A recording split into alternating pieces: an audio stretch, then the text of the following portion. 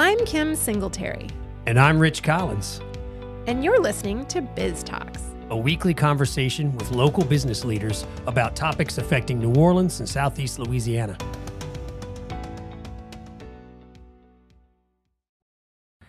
Hello, everyone, and welcome to the podcast. I'm Rich Collins.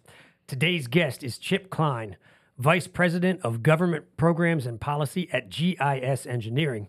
Until very recently, he was chairman of the Louisiana Coastal Protection and Restoration Authority. Kline will be one of the featured speakers at the annual Economic and Real Estate Forecast Symposium hosted by the New Orleans Metropolitan Association of Realtors on October 5th. At the event, experts in real estate, insurance, and finance will tackle the theme, Adapting to Unpredictability. Kline will discuss the connection between insurance and the environment. Chip Kline, welcome to the podcast. Well, thank you. Anytime I can get out of Baton Rouge, I'm game. So I appreciate you having me. Appreciate you fighting the traffic. Yep. So you've been deeply involved in the state's coastal protection efforts for years. Can you give us the Reader's Digest version of what you've been doing for the last few years, and then why you've decided to switch roles recently? Sure. So I, first of all, coastal protection and coastal restoration, the two are one and the same, right? And so since the 1930s, the state of Louisiana has lost approximately 2,000 square miles of land, which is roughly the size of the state of Delaware. And because of the fact that our land continues to disappear at an alarming rate, that makes us more susceptible, more vulnerable to strengthening storms and hurricanes.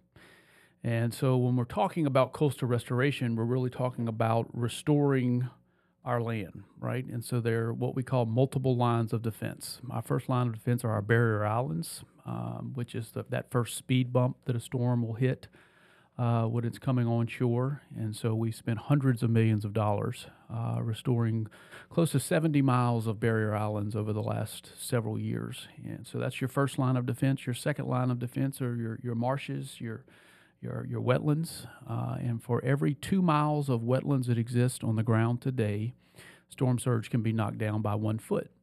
And so that natural buffer, your barrier islands, your marshes, your wetlands, are just as equally important to protecting us from storms and hurricanes as our inland hurricane protection systems are. And so your barrier islands, your marshes, your ridges, your terracing, things of that nature, or the coastal restoration side. Hurricane protection or your levees, your pump stations, your surge barriers, your floodgates, similar to what you see around the city of New Orleans, which the Corps of Engineers built after Hurricane Katrina, which, by the way, is the largest civil works project in the history of the United States Army Corps of Engineers. Wow. $14 billion system. And if you think back to what this city experienced after Hurricane Katrina, all of us remember the media footage that went around the world of water up to people's roof line. But then fast forward to what we saw after Hurricane Ida here in the greater New Orleans area, a much different picture on the ground following Hurricane Ida. Right. And I'm not trying to minimize what people experienced as a result of that storm, but a much different picture on the ground following that storm. And that is a direct result of the investments that has been made by the state of Louisiana through the Coastal Protection and Restoration Authority in our coast, in restoring our various causes of landloss, restoring our coast, restoring our land, but then also the investments that we've made in our flood protection and our hurricane protection systems over the last several years. I want to ask you just a remedial question for my benefit. I think I understand many of the reasons why we're losing all the land, but can you explain just in layman's terms for people who aren't in it every day, what are the causes? Sure. So it's important for listeners to know that it is not one single factor that is driving our coast to disappear. However, our land loss crisis started in the state of Louisiana after the flood of 1927, when the federal government, through the Corps of Engineers, came in and levied the Mississippi River. And so before those levees were put up, our state was actively growing on an annual basis. Because of that fresh water, because of that sediment supply that the Mississippi River carries, we were accreting land on an annual basis. But what happened when we put those levees along the Mississippi River to channel the river into its current course is that it severed that sediment supply and that fresh water supply that built our state, built the land we stand on today. And that's when you started to see our state disappear. So that's one factor. The other factor is saltwater intrusion. When saltwater gets into your marshes and your wetlands and it becomes too salty, that vegetation dies, causing that submerged vegetation to die, and essentially you go from marsh to open water. So saltwater intrusion, a lack of sediment supply, and then all of us know the importance of the oil and gas industry in the state from an economic standpoint, from a job creator. But you cannot argue with the fact that when those canals were dredged by the oil and gas companies to lay those pipelines, that it allowed for saltwater to enter into at a more, let's just say, a faster rate. And then we are no strangers to storms here in Louisiana. And so, for example, in Hurricane Ida alone, we lost 109 square miles. Think about that, 109 square miles in just from one storm. How does that work? Well, when it's that salt water, right? And so when you have that massive amount of salt water coming in at that fast of rate, It's the surge, basically. it's the surge. But then also what happens is that water can't get out when you have that much water. So that salt water just stays in your marsh, causing your land to disappear. And anytime you have that amount of water lapping up on a levee for a continued period of time, the wind speed associated with the water, obviously you're going to have some devastation across your coast. And then there's other environmental factors. The BP oil spill comes to mind, which really further exacerbated a lot of the land loss factors and land loss statistics across our coast. And so those are lack of sediment, saltwater intrusion, oil and gas exploration. And, really, I don't understand why this is such a political issue, but sea level rise. And so whether or not you believe that climate change is the natural cycle of the earth or it is due to human factors or human contributions, you cannot deny the fact that the Gulf of Mexico is rising. There are areas in South Louisiana now that used to drain into the Gulf, and now those areas are draining and hitting the head of the Gulf of Mexico, and the water's going east and west. And so the Gulf of Mexico is higher today than it ever has been.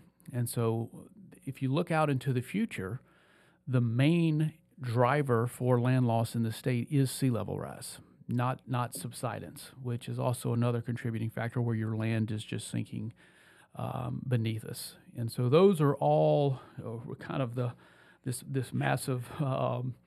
It's more than a trifecta, really, because it's more than three. But it's all of those factors are causing our land to disappear.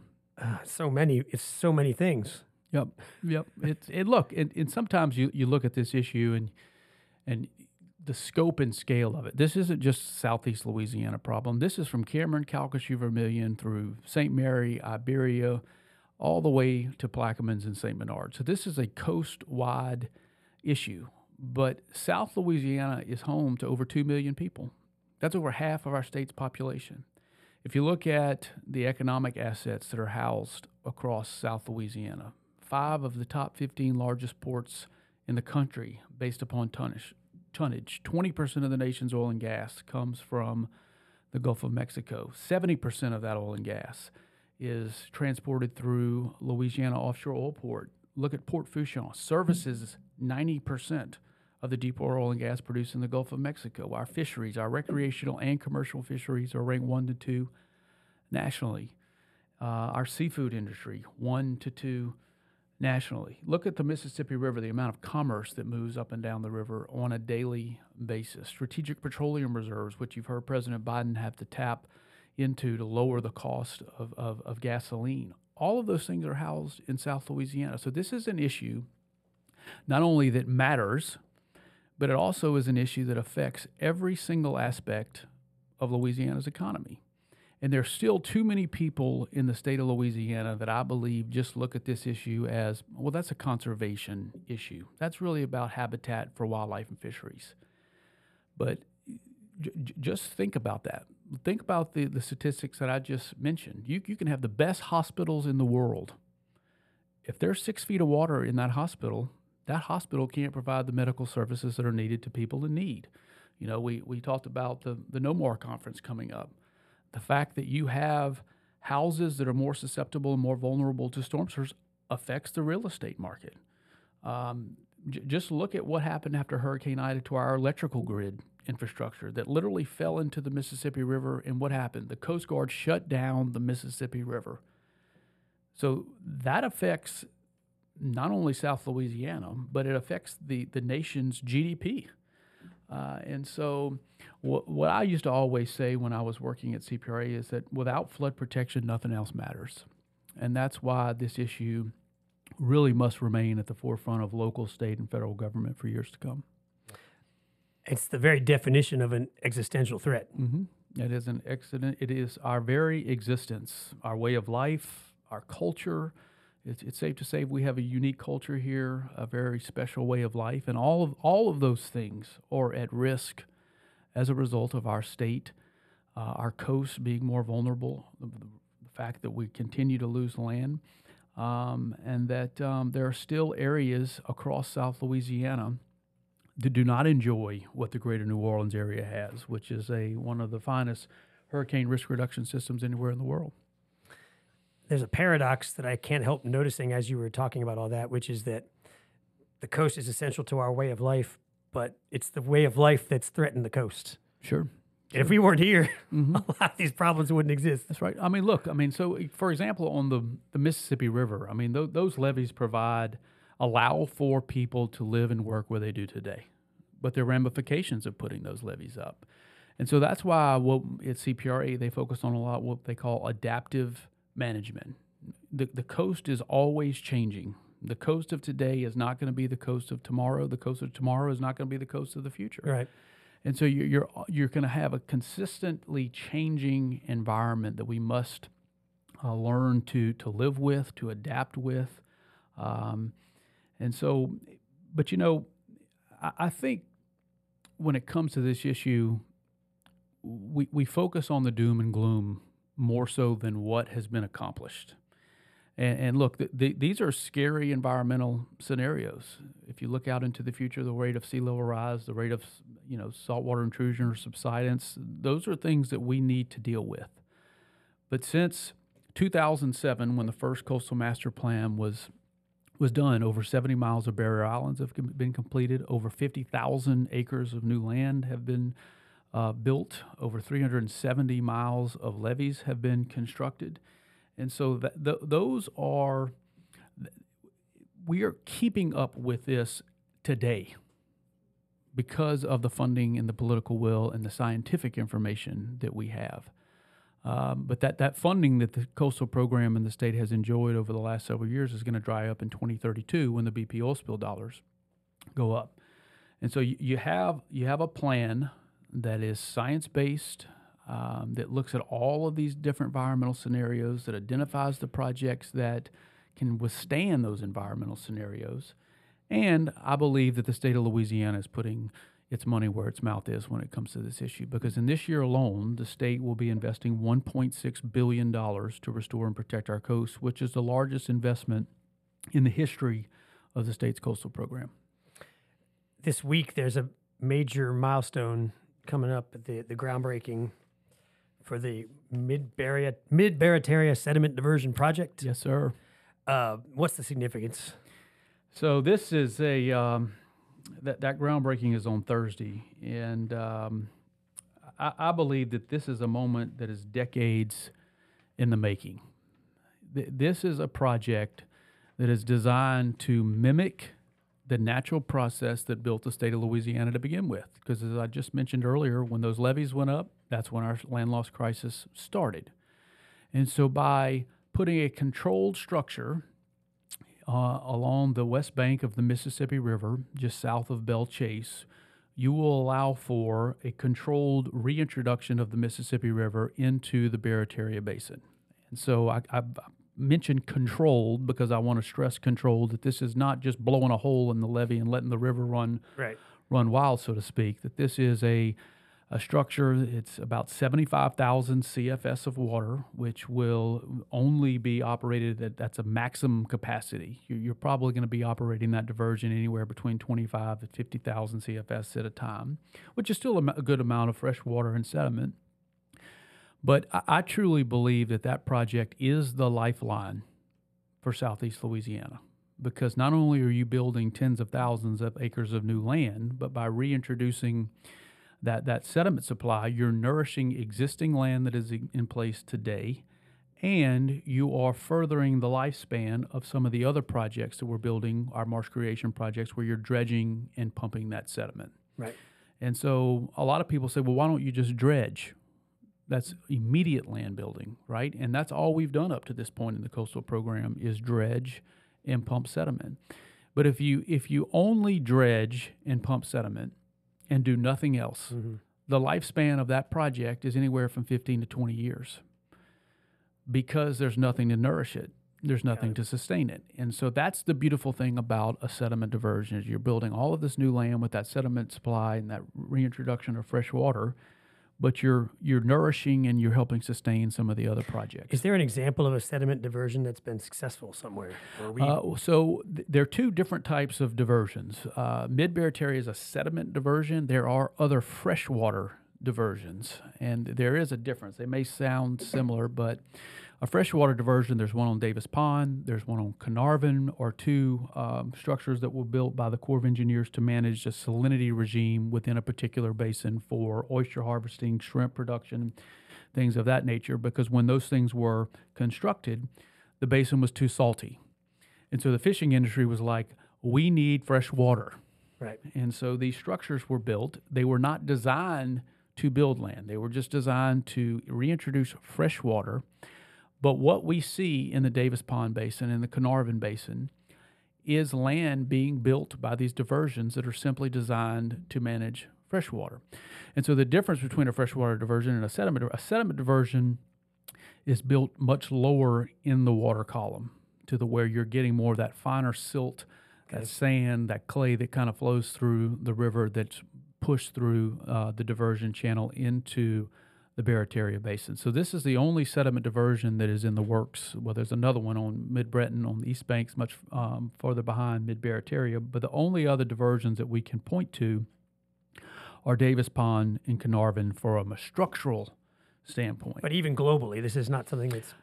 we are told that this is, first of all, it's the largest coastal restoration project in the country and the largest of its type anywhere in the world. Wow.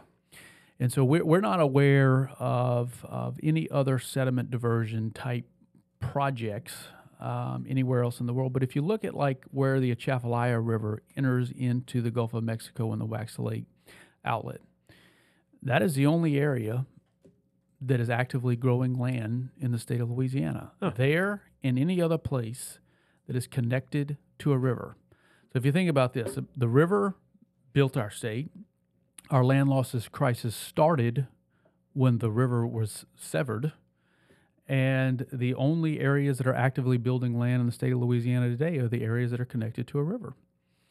And so that's why I am just a tad bit excited about the groundbreaking on Thursday, because this has been decades in the making. It's been a lengthy permitting process, to say the least, but this was one of the key projects that was identified even prior to 2007 when the first master plan was done, back in Coast 2050 when Governor Mike Foster was the governor, that we have to reintroduce the river if we stand a fighting chance to save our coast. And just can you say a few words about the commercial fishermen objections and just address Sure. that? So, I mean, look, there are negative impacts associated with this project, and those impacts are something that the folks at CPRA have not shied away from.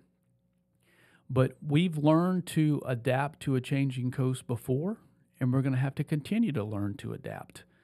But if you don't build the project, you're going to continue to see your ecosystem collapse. You're going to continue to see your estuary deteriorate. And so what the folks at CPRA have been doing over the last several years is working with the oyster industry, with the commercial fishing industry, the shrimp industry, the seafood industry as a whole, to kind of show them when the diversion is on, this is what your salinity regime looks like.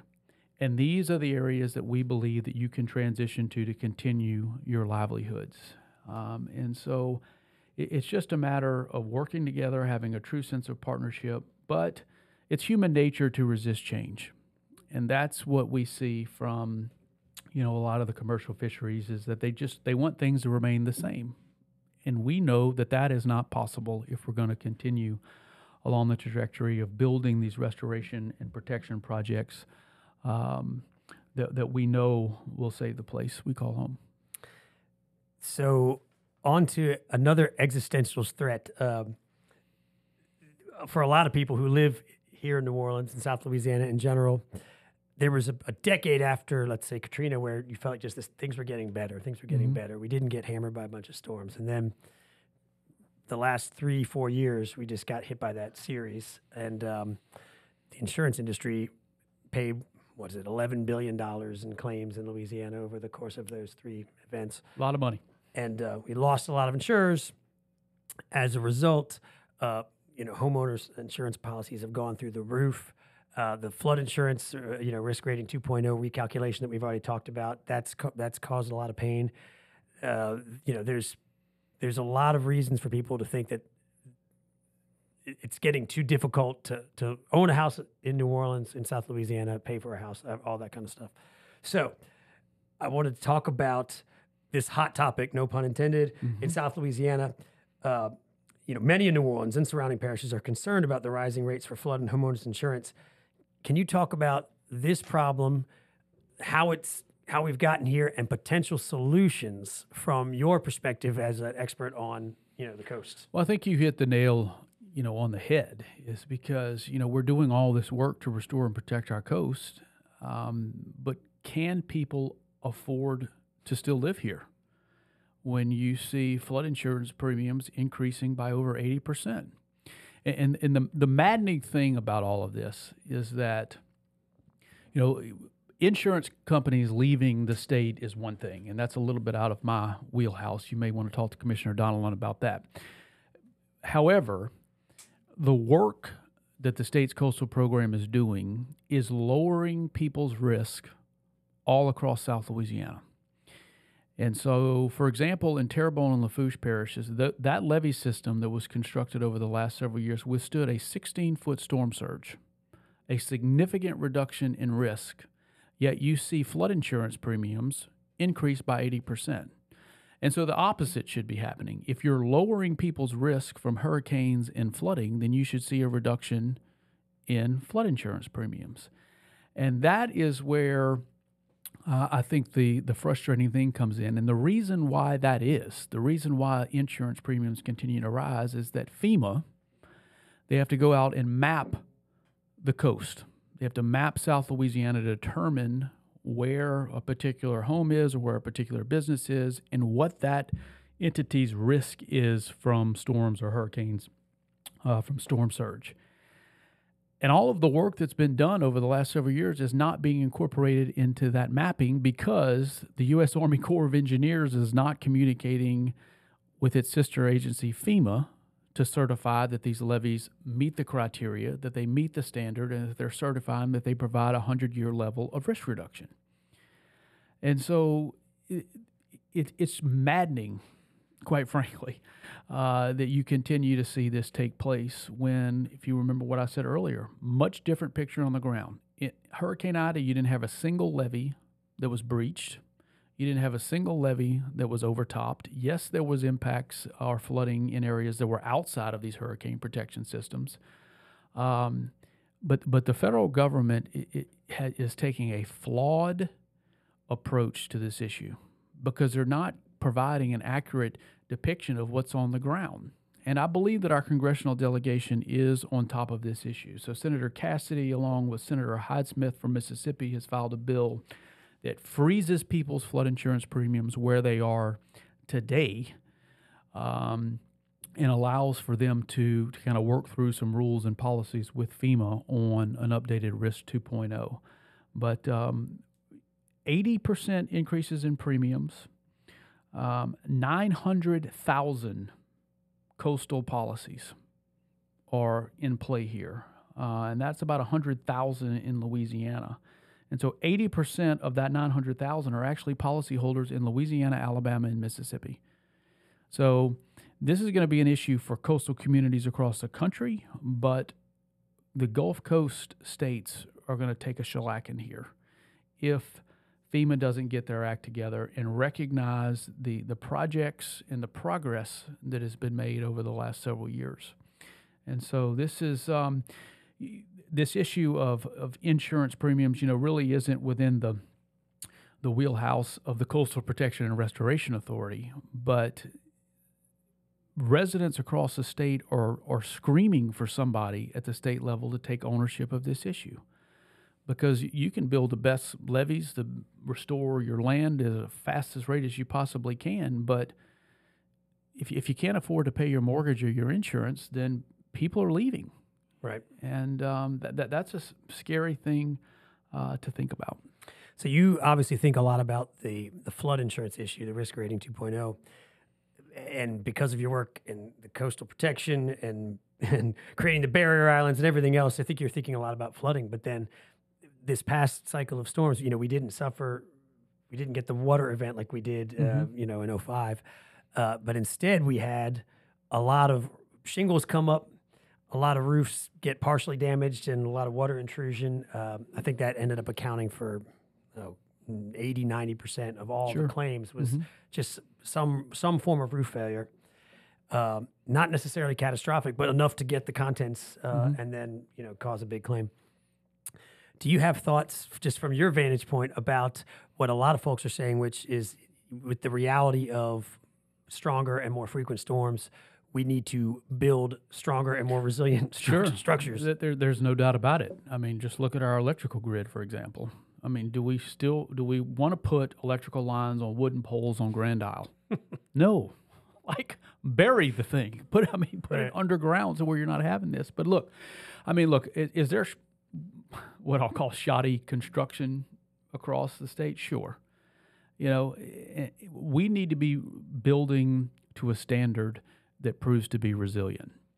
And that's why, if you look at what Senator Sharon Hewitt did, who's now candidate for governor, she passed a bill that said, if you experience or you had a flood claim or an insurance claim as a result of a damaged roof or a damage to your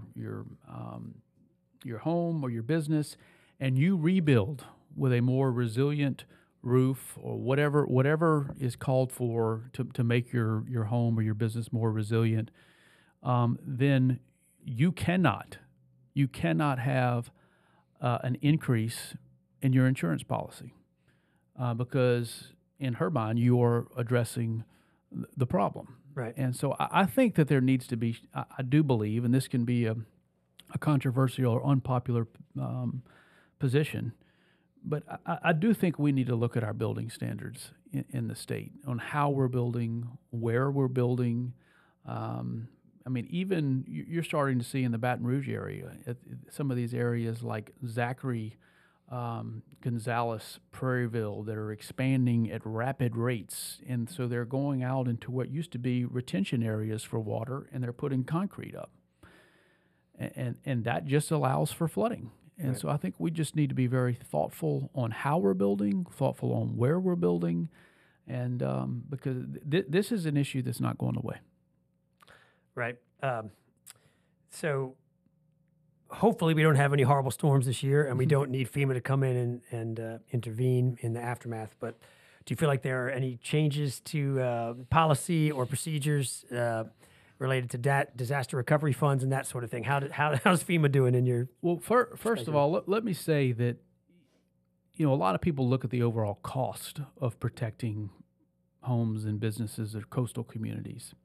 But proactive investments in hurricane protection projects and flood protection projects ultimately are going to save the federal government money in the long run. Look at the West Shore Project. The West Shore Project protects St. Charles, St. John, and St. James parishes. And it was shellacked during Hurricane Isaac. It was shellacked again in Hurricane Ida. The West Shore Lake Pontchartrain Project was authorized in 1972. As a result of Hurricane Isaac, Congress appropriated money. So Hurricane Isaac, I believe, was in 2011, 12, maybe. I can't remember exactly when Isaac was. But in 2021, when Ida hit, it still wasn't built. And so what happened? You had flooding, you had small business loans, you had FEMA appropriate billions of dollars to respond to those things. So yes, it's expensive to build these types of projects, but you're saving the federal government money in the long run. My problem with FEMA is this. is that they don't operate in a proactive mindset. They're always reacting to what the disaster is or what the current state of play is on the ground. And so I know, for example, at the state governor's office of Homeland Security and Emergency Preparedness, which is really the emergency response agency of the state, is that they are now looking at where we house flood fighting assets today, heading into hurricane season and throughout the year to where you can quickly deploy them. They're looking at contracting with people who can deploy these things sooner rather than later so you don't have to wait on FEMA. But, just look what happened in Lafitte after Hurricane Ida.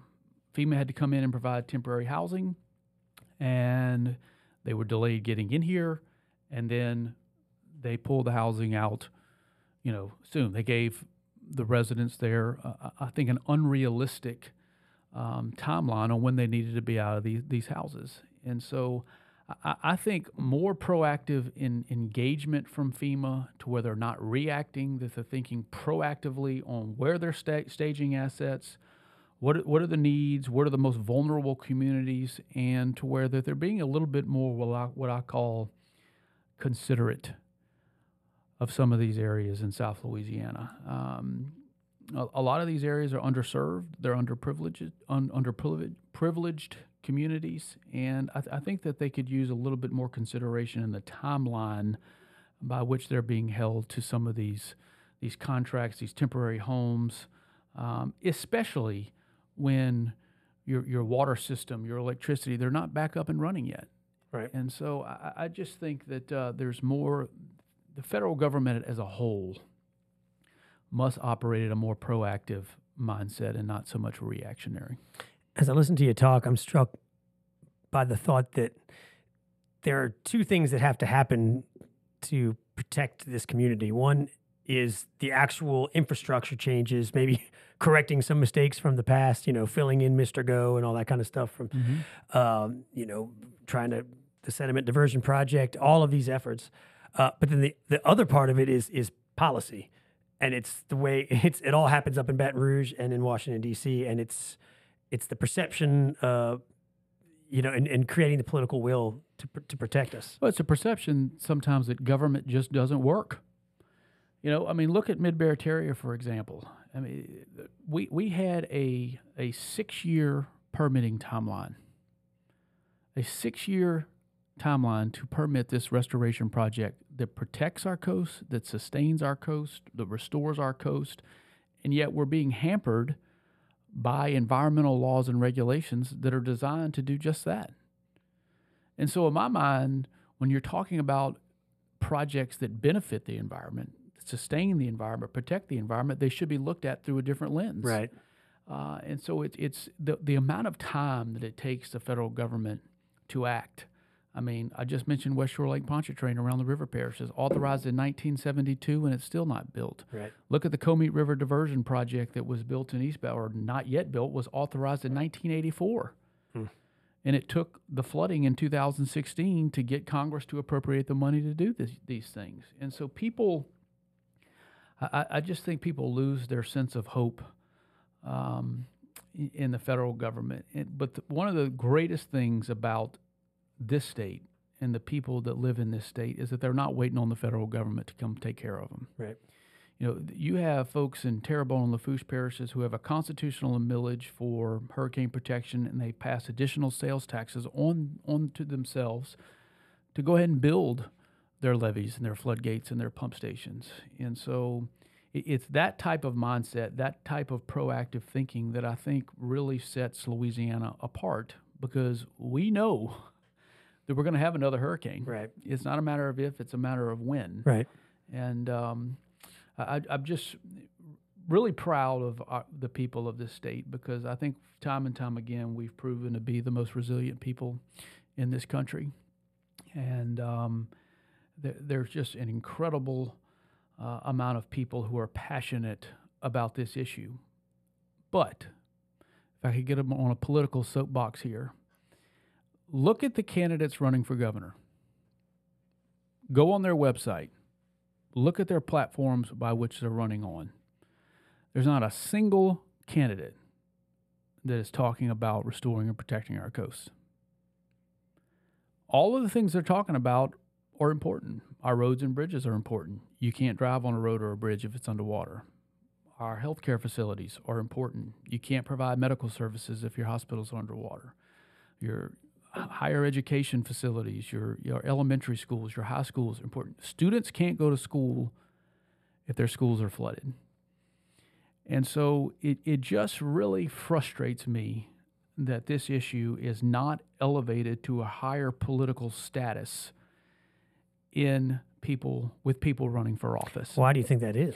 Well, when people think about hurricane protection and coastal restoration, they say, well, that's not political, right? It is the issue that brings everybody together. You have environmental groups sitting next to oil and gas companies in the state working on this issue. But if people aren't talking about it, then people forget about it. And so I really just wish, I think the overall political climate in this country today, we have extremes. And coastal restoration and hurricane protection, I guess, just doesn't sell to the political spectrum in the country or in the state. But it's the issue, again, that affects every single other issue that people are talking about. That's undoubtedly true.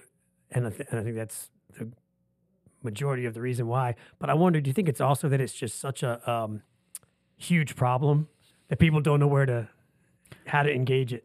Well, maybe. It is a huge problem that is going to take a massive solution, but the state has identified what the solution is, and it's the Coastal Master Plan. So think about this. The master plan that was just passed by the legislature in the last legislative session.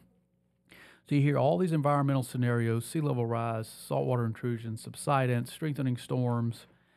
If that master plan is implemented, the state of Louisiana will have less flood risk in 50 years than we do today. Wow.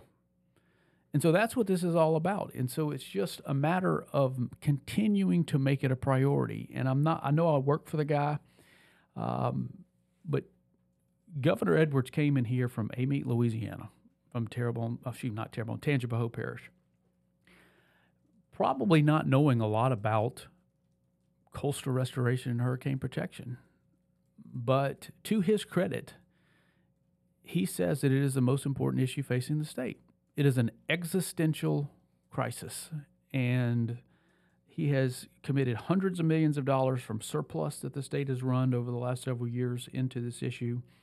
But again, if the state's not running surplus and the BP dollars go away, the state of Louisiana, it's going to have to come up with other types of funding mechanisms to continue to ensure that this work is going to continue into the future. I hear what you're saying. In a post-BP money environment, and if when times are good, maybe there's money for this, and if suddenly there's a fiscal crisis, this is going to be the first thing to go, which is the last thing we need to happen. Sure. Well, speaking of funding, there is a disparity that exists in this country that is quite maddening. And so every year, as a result of federal legislation, a portion of oil and gas royalties are returned to the Gulf producing states: Texas, Louisiana, Mississippi, and Alabama.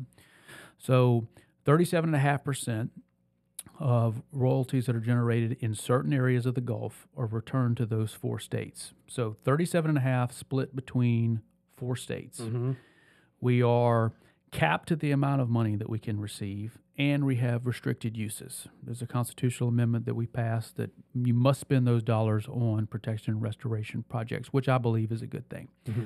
By comparison, inland producing states that are producing oil and gas on federal lands share 50% of all revenue that is generated on federal lands. They're not capped, and they have unrestricted uses. So last year, the state of Louisiana received a check for about $84 million. By comparison, the state of New Mexico received a check for about $1.5 billion. And you know what the governor of New Mexico did with that check? She issued a stimulus check to every person living in the state of New Mexico. Wow. So I'm not aware of the fact that the state of New Mexico is disappearing with a football field of land every 100 minutes. Right.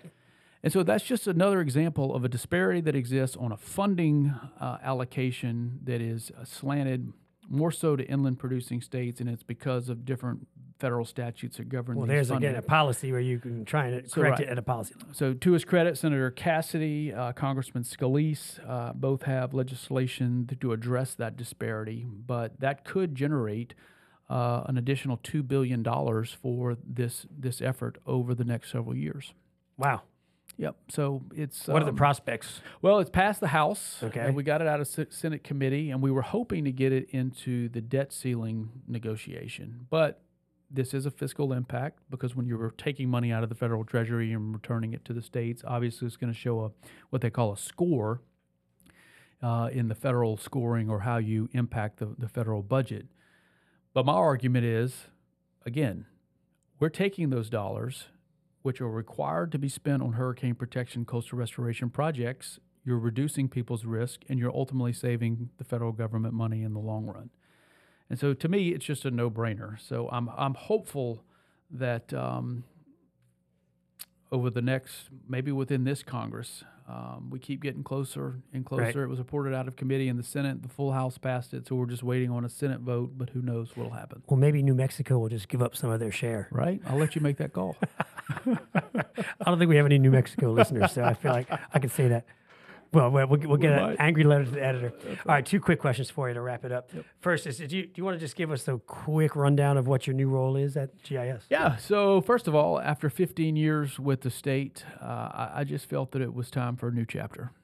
I've been at it since 2008, came in with Congressman Graves when he was there.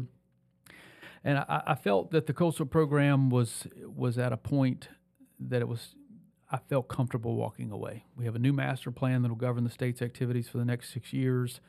Major projects are now underway. And it's never a perfect time to leave, but I thought it was the right time to leave for my family.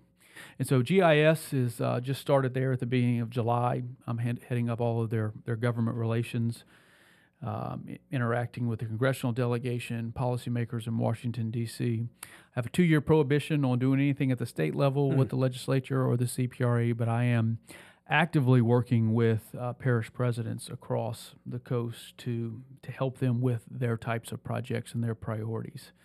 And so anything from coastal restoration, hurricane protection, infrastructure, energy, renewable energy, all of those things kind of fall on my plate. From my quick Google, GIS started as a tiny company down in Galliano. That's right, in And- Galliano, and as a Grand Isle Shipyards, which is what GIS That's stands GIS, for. yeah. Yes, and but it has grown really into an engineering firm, an industrial firm, and so its portfolio of business and contacts and the things that we do are far and wide. But I'm mainly on the coastal engineering and infrastructure energy space. That makes sense. That company probably grew with the energy industry, but now with all the potential changes and all these new That's right. areas, That's right. it kind of overlaps with Yep. your expertise. Mm-hmm. Understood. Okay, so last question is, as we've been talking about, there's a general feeling here that extreme weather and other just environmental conditions is making life here dangerously expensive, and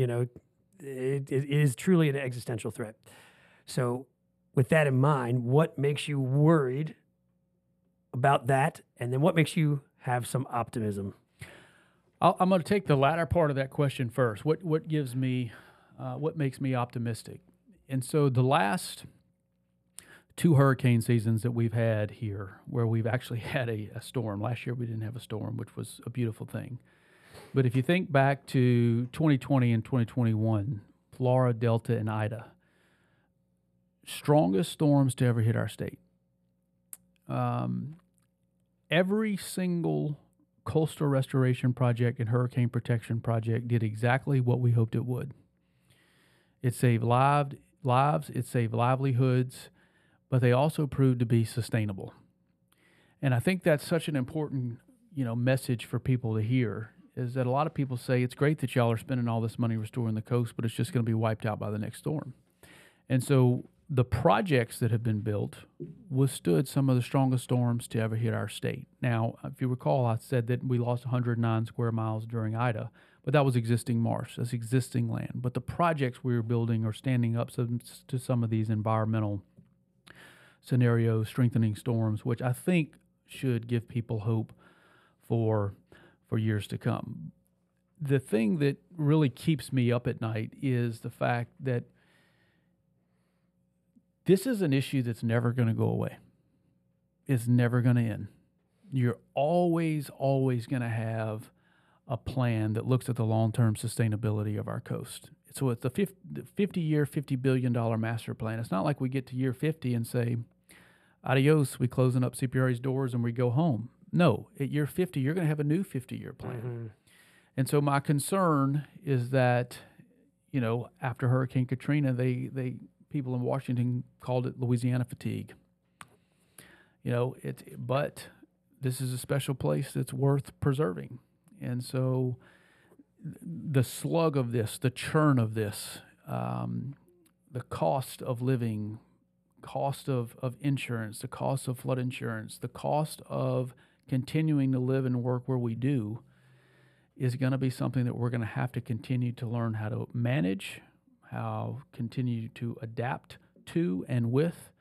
And those can be scary things to think about. And so those are things I think that keep me up at night, and sometimes it can overwhelm you, but I think that there are signs of hope and things that we can point to let the public know that the investments that the state have made over the last several years are paying off, saving lives and saving livelihoods. Fascinating thoughts from Chip Kline, coastal protection and restoration expert, and about to be a speaker at Nomar's event on October 5th. So if you want to hear more about that event, or more from you, attend that event and hear what you have to say with the other panelists. Yeah, that would be great. This is my first time to attend. And so, look, if I joke and say where there are two or more are gathered that want to talk about coastal protection and restoration, I'm showing up. But I think it'll be a great opportunity. And I think, people are like, well, wait a minute, realtors and why would they care? But again, think about the housing market. How is the housing market affected by coastal restoration and hurricane protection? Right. And the two are tied together. So, well, I look forward to hearing more from you about it. Thanks so much for sharing your time. Yep. Thanks for having me. Y'all have a good afternoon. Thanks for listening. Biz Talks is brought to you by Biz New Orleans Magazine. Follow us on social media at Biz New Orleans and visit bizneworleans.com for daily news and stories.